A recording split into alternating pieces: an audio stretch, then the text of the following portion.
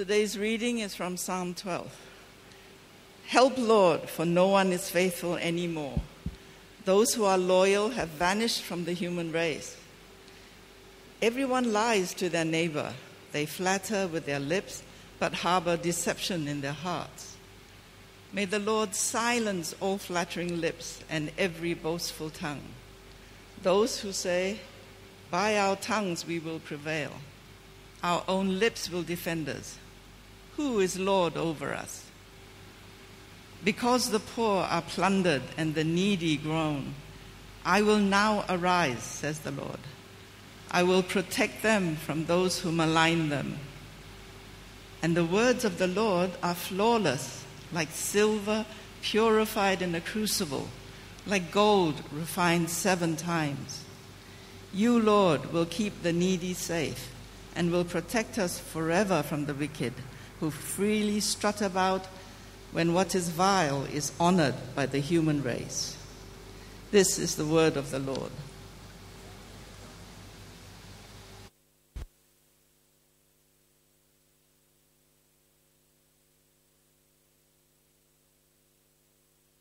Okay, this is better. Yeah, sorry. The button went the wrong way.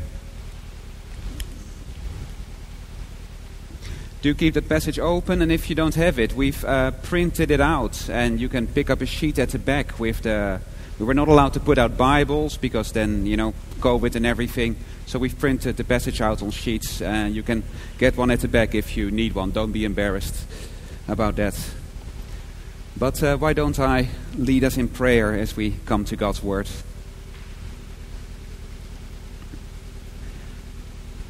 Our Father, thank you for your Word. Thank you that it's beautiful, it's precious, it shows us who you are. I pray that you would speak to each of us now. Take weak and tired vessels and speak through them by your Spirit, that we might know you more and live for you. In Jesus' name, amen. Let me open this. Great. Well, I don't know if you're coming to our prayer meeting often. I think it's always a good thing to do, and you hear a lot. And we have these mission partners, and we pray for them every week. But often they're just a bit distant, and we don't really know what's going on. But in every prayer meeting, they share kind of what's going on, and especially when Christian Action comes. Clarissa prayed for the Center for Refugees, but there's also the Migrant Domestic Worker Center. And they always tell you, look what some helpers in Hong Kong are going through. We have PF ladies here, and they always give thanks, I have a good employer. Well, actually, there were some pretty bad employers. One time they shared this story about this woman from Indonesia, Eka, and what she had to go through. She had to get up at 4 a.m. for work and finish at midnight. That were her working hours. She didn't have a room. She had to sleep on a mattress in the living room until she woke up late one day and they threw away the mattress. She never got a holiday during 6.5 years. And no Sundays, no public holidays, just every day. Every day having to work. She was physically assaulted, CCTV everywhere. She even had a portable one that she had to take with her when she went to the toilet. It's terrible, right? And she had no phone. She wasn't given one. She couldn't contact anyone. Her family didn't know how she was doing. And you hear that and you think, in this beautiful city, that kind of stuff going on. Someone suffering like that, and no one knows. And no one can help, and no one cares. I don't know, it's not those kind of stories. You hear the news, it's so depressing. We see the world, and we see the suffering and the injustice. And don't you feel, what a world. Does no one care?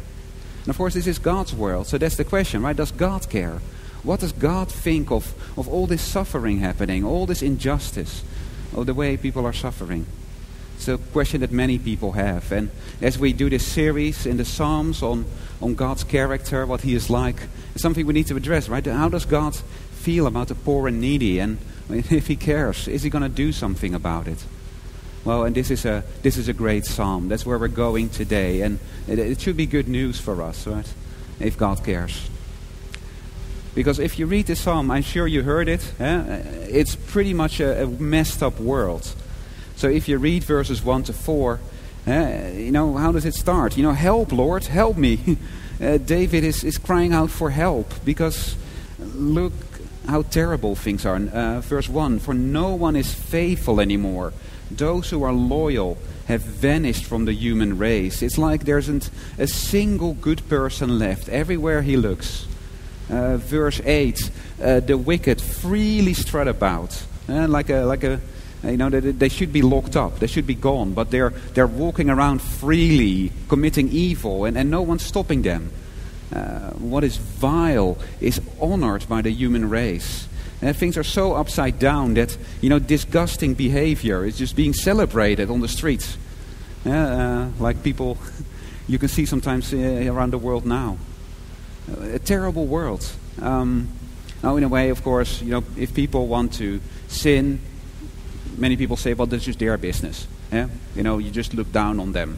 That's what we often do. Of course, the problem is people are suffering. If people sin, other people are going to get hurt, right? Verse 5, the poor are plundered and the needy groan. People who malign them. That's the thing, right? Sin is not an individual thing. We think that, it's just me and I don't affect anyone else. No, people sin and they hurt others.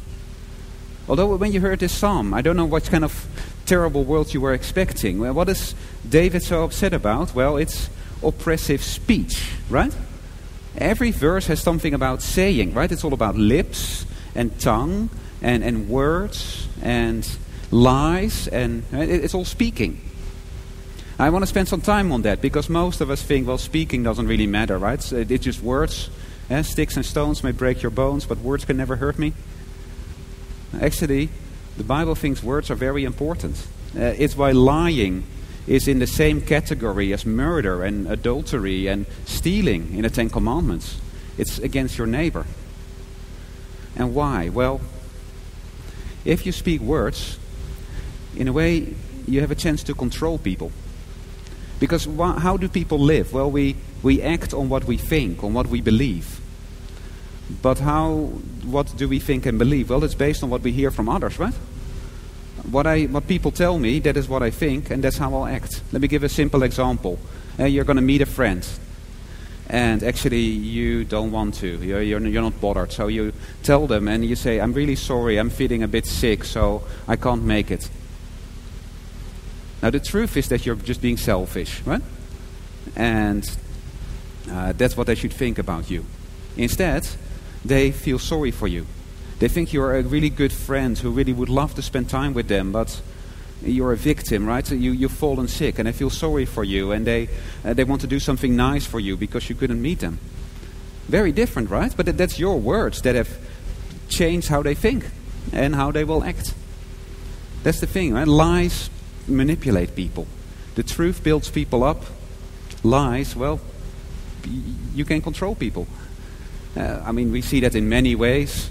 Of course, we all know the person who, they're wicked, but they can portray themselves as good. From verse 4, those who say, by our tongues we will prevail, our own lips will defend us. They get into trouble, but they're a smooth talker. They lie, they can get themselves out of it, they talk themselves. Hey, you know what's really going on, but maybe someone at work, right, very popular, the boss gives them the promotion, and actually it's just lies. Or maybe it's the other way. Maybe you're a good person, but people slander about you. People paint a bad picture of you. I think that was what David was going through. Why was David on the run and, upset about all these lies? Well, we saw it in 1 Samuel, right? Why was the army after him? Well, David is trying to take over the kingdom, Saul said. So get rid of him because he's a traitor. Of course he wasn't, but that's what people said. And those words meant he was a fugitive on the run. You can see it in the courts, right? We see both. Here's the rich criminal and here's the poor victim. But the rich criminal has the money to buy a good lawyer who, with their smooth talk, convinces the jury And you know what? They go free. And the poor person goes to prison. It's so unjust, right? But it's the power of words. The power of a good lawyer who can talk smoothly. Lies and deceit. We see it even bigger, right? Politics. If it's election time in the West, all these politicians vote for me, and I will make everything come right. We know that's not true, right? But it's all so many lies. I don't know how Brexit would have gone if everyone would have just told the truth. Or some countries even worse, right? North Korea, communist regimes, completely built on lies. You're building nuclear weapons. Oh no, it's just a power plant because we care so much about our people. Can we come and check? No. Why not? Right? Something to hide. But that's just for us. How about the people in a country like North Korea? They are oppressed, right? Because of all the lies. They work so hard for this regime because they believe that we have this wonderful leader who is so smart and cares so much about us. But it's just those nasty Americans who make things difficult for us. But if we just work hard and support the regime, our great leader can make things right. And these people suffer and they just don't know any better because it's all lies. Yeah? They don't know any better, right? There's no internet, no books. The government controls everything people see, everything people read. Yeah, and then you can control people, right? With lies. I mean, it's a huge issue. In a few weeks, we have one more psalm, and then we're doing issues facing Hong Kong, and one of them will be fake news. It's a huge issue in the West as well. How does social media control what we think? Looking forward to that. No, on so many levels, right? Lies that oppress. Though, if we're honest, are we really always truthful? I'm very slow at email. I'm very slow. Why am I slow? It's not that I can't type fast, but I want to word it in exactly the right way to get the result I want, right? Saying it like this, saying it like that. It's good not to offend people, but I just want to get my way, right? Or when I apologize, I word it exactly right, just to make sure it sounds like a mistake rather than a sin. I don't know if you do that. I do that. Or, someone mentions a problem to me, and a few weeks later, hey, this has been, thanks for praying, this is great. And I say, yeah, I've been praying for that. I haven't, I just forgot. But I don't want to come across as an uncaring person, right? I want to come across as godly and prayerful. It's so easy to manipulate people in what they think of you and what they think of the world by my lies. Let's have a think, how truthful really are we? If we're honest, when David says there's no one faithful, everyone lies. To be honest, we're all doing that, right? And actually, if you think about it, if we're controlling people's actions, it is not just hurting other people, right? Aren't we in some way taking God's place? Aren't we defying God? That's what these people say, right? In verse 4. By our tongues we will prevail, our own lips will defend us. Who is Lord over us? We're in charge. We can do what we want. And if you have the right words, you can do what you want. God is the one who controls the world by his words, right? But when we lie, when we twist the truth, we are trying to control the world with our words. We're taking God's place. In a way, that's how bad it is to lie, right? Defying God, taking his place as we try to take charge of the world with our words. Well, that's why in verse 5, it's God who speaks. God says, well, I will now arise. I'm going to do something. David has been waiting for that. He's been praying for that. Verse 3, may the Lord silence all flattering lips. Lord, do something about this. Well, verse 5, God will. God will act. What will he do? He will arise. He will protect the poor and needy. Verse 5, from those who malign them. Verse 7, you, Lord, will keep the needy safe and will protect us forever from the wicked. Lord, you care. You will do something. And that's the wonderful thing here, right? It's a terrible world. It's a messed up world. Everyone lies. Injustice, poor and needy groaning. Well, God will arise. God is going to act. That's what it says. And He cares. He notices. He knows. He saw that helper from Indonesia there suffering. And He cares. And He will do something. He will cut off. He will judge. Right? Verse 3, that's David's prayer. Silence all these flattering loves. But I hope you can see that's good, right? Many of us, we struggle. God will judge. I hope. Why is He going to come and judge? Well, because the needy are groaning. Because the poor are being plundered. It's a good thing to get rid of evil. To make the world a good place where people no longer suffer. Although there's the $1 million question. Well, how does God do that? I mean, I see the world. It's still pretty bad. It was bad 3,000 years ago. It's still bad. How is God going to make the world a better place? How is He going to, protect the poor and needy? Well, I can think of 3 ways. One, of course, just providence, just the way He rules the world. I mean, David, in a way, he got this prayer answered, right? We saw that in 1 Samuel. David was on the run for years, and he was never caught, right? He was kept safe. God does keep people safe regularly. There are poor Christians who can testify how God always provided for them. I shared last week about this missionary friend of mine who was kept safe from the police. We hear of abusers who are being caught and arrested. We hear of politicians who lied and are exposed. God is at work in the world, and He regularly, takes care of the needy. But at the same time, it's only a half solution, right? Only, if there's still injustice, but the needy are kept safe. Actually, God is going to do something bigger and longer term and more systemic. What is He doing? He's making a better world. He wants to make the world right. He wants to make it good. And in a way, He's been doing that. I mean, this is a Psalm of David. Why do we have so many Psalms of David? Why did God raise up this godly man? Well, to be a good king. A king who did justice and righteousness and cared for the poor. That's why God raised up David. Maybe, why was he so caring? Maybe he didn't grow up in the palace. He didn't grow up rich. He was a fugitive. And maybe that's why he learned to care for the poor. I don't know. Of course, later he sinned and lied a lot. But the idea that a good king will make things better. Of course, Jesus was then the ultimate king, right? Jesus who cared for the oppressed and the hungry and the poor and everyone and helped them. God wants to make the world better. Of course, Jesus is gone now. He's in heaven. But Jesus is still at work in the world. How? Oh, through the church. The church. We're the body of Christ, right?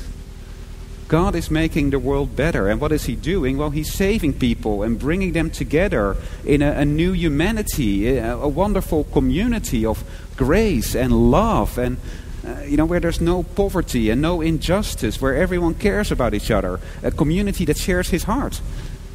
In a way, that's God making the world better, God dealing with oppression and injustice, making the church. I mean, have you ever thought about that? If I ask you, why did God save you? What would you say? I guess most of us, well, He loved me and didn't want me to go to hell. That's absolutely true. But there's more than that. Because He wants to make the world a better place. He wants you to stop hurting those around you. That's why He saved you and He gave you His Spirit and changed you, right? I'm no longer the same person because God wants to make the world better. He's slowly giving me a heart like His. And He gives me gifts and resources so that I can do good in the world rather than harm. That's for all of us, right? The church is God making the world better. Think about all the good things that Christians have done.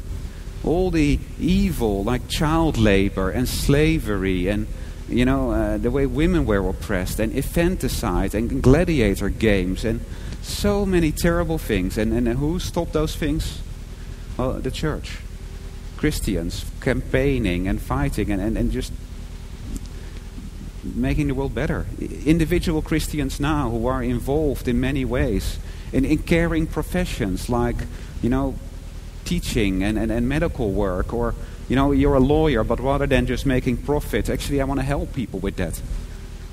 Mission partners, Christian Action, they help this woman from the start, and or the refugees, or we have a lot of missionaries who work with the Norwegian missions. So many wonderful mission partners who do good in the world. That's the church. That is God making the world better, protecting the needy, caring for them. Although, of course, we can't do everything, right? It's not. It is helping, but it's a sinful world. It will never be fully paradise here. We look around, and the church has done amazing things in 2,000 years. God has worked amazing things through us, but there's still so much going on. And the third way, ultimately, one day it will really be over. God will really arise and get rid of all evil once for all. I mean, this sounds quite definite, right? Now I will arise. Jesus is going to get up from his throne and come down. Because in a way, that's what David wants, right? Verse 7, you will protect us forever from the wicked. Ultimately, we want a forever solution and not just an ongoing sin. Of course, that's quite a thought, right? For God to come down and get rid of all evil once and for all, to bring full justice, to repay everyone for everything they've done, to make sure every wrong is righted. That's going to be so big that it's the end of the world. I talked about it in January from Habakkuk 2. I mean, it's going to be big. Although you then wonder, why doesn't God do that now? I mean, that's so important for us to know. Again, it's because we wouldn't be ready otherwise. I mean, it says very clearly, right? May the Lord silence all flattering lips. For God to make the world right means get rid of all liars. Well, that includes all of us. Right? For God to make the world right is getting rid of all of us. And he doesn't want to do that yet. He wants us to give us a chance to be saved. That's why Jesus came and he died and he took the punishment for our sin, and we can come back to him. So that when he comes in judgment, we'll be ready. It says in 2 Peter, God is not slow in keeping his promise. It's not that he's forgotten about the injustice. No, he's patient with you, not wanting anyone to perish, but all to reach repentance. He wants us to come back to him before it's too late. But one day, he will come and he will judge and he will repay and everything will be right. That's our hope. That's our goal. And if you are trusting in Jesus, we can be ready. The only thing is we need to wait. And that means, we need to trust God's word. We need to be trusting God's word, because in a way this psalm doesn't end very well, right? You'd love a happy ending, but look at verse 8. Who freely strut about when what is vile is honored by the human race. It's actually a separate sentence. Like here's the ESV. On every side the wicked prowl, as vileness is exalted among the children of men. I mean, it's the same as verse 1, right? Everyone's gone. And verse 8, the wicked prowl around. Absolutely nothing has happened. God says he will arise, but by the end of the psalm, nothing's happened. No. But there's verse 6. And the words of the Lord are flawless, like silver purified in a crucible, like gold refined 7 times. This strange verse about God's word. Why is that there? Well, I think it's a real contrast, right? I mean, we've talked so much about the false words and the lies and the deception and the flattery. And now David says, I've got God's word. God's word which is flawless, which is pure, which is beautiful. And I can't rely on anyone, but I can rely on God's word. And particularly, God's promises, right? God's promise that he cares. God's promise that he will act. God's promise that he will save us. God's promise he will make everything right. We have those promises, and they are true, and they are reliable. And we need that, right? I mean, if you want any hope, you need something you can trust in. And God's word, of course it's true. It's God's word, and God never lies. But it's not just a doctrine. It's something we need. if you want something to try, you need something you can rely on. And so God's word, we want it to be true, because only then can it give us hope and peace as we live in this world. And so, how much is God's words in us? How is our Bible reading? Are we soaking it up so that it's there, so we can, when everything is dark and we see the injustice and it's getting worse in the world, and we can hold on to that? Are we in our links groups? Are we speaking God's word to each other, helping each other hold on? Are we speaking it to those outside? Because a lot of people are suffering, and actually God's words can set them free. Finally, words that bring freedom and not oppression. Words of hope. God will come. God will do it, but in the meantime, we need the word. And that is how in the midst of all this world, we can hold on and we can do good. We can live, we can love while we hope in our great God. So why don't we pray? We would do that as the music team comes up.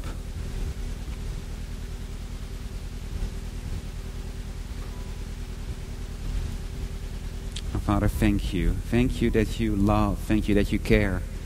Thank you that you see all the suffering and injustice in this world. You see how the poor are plundered and the needy groan. Thank you that you will act.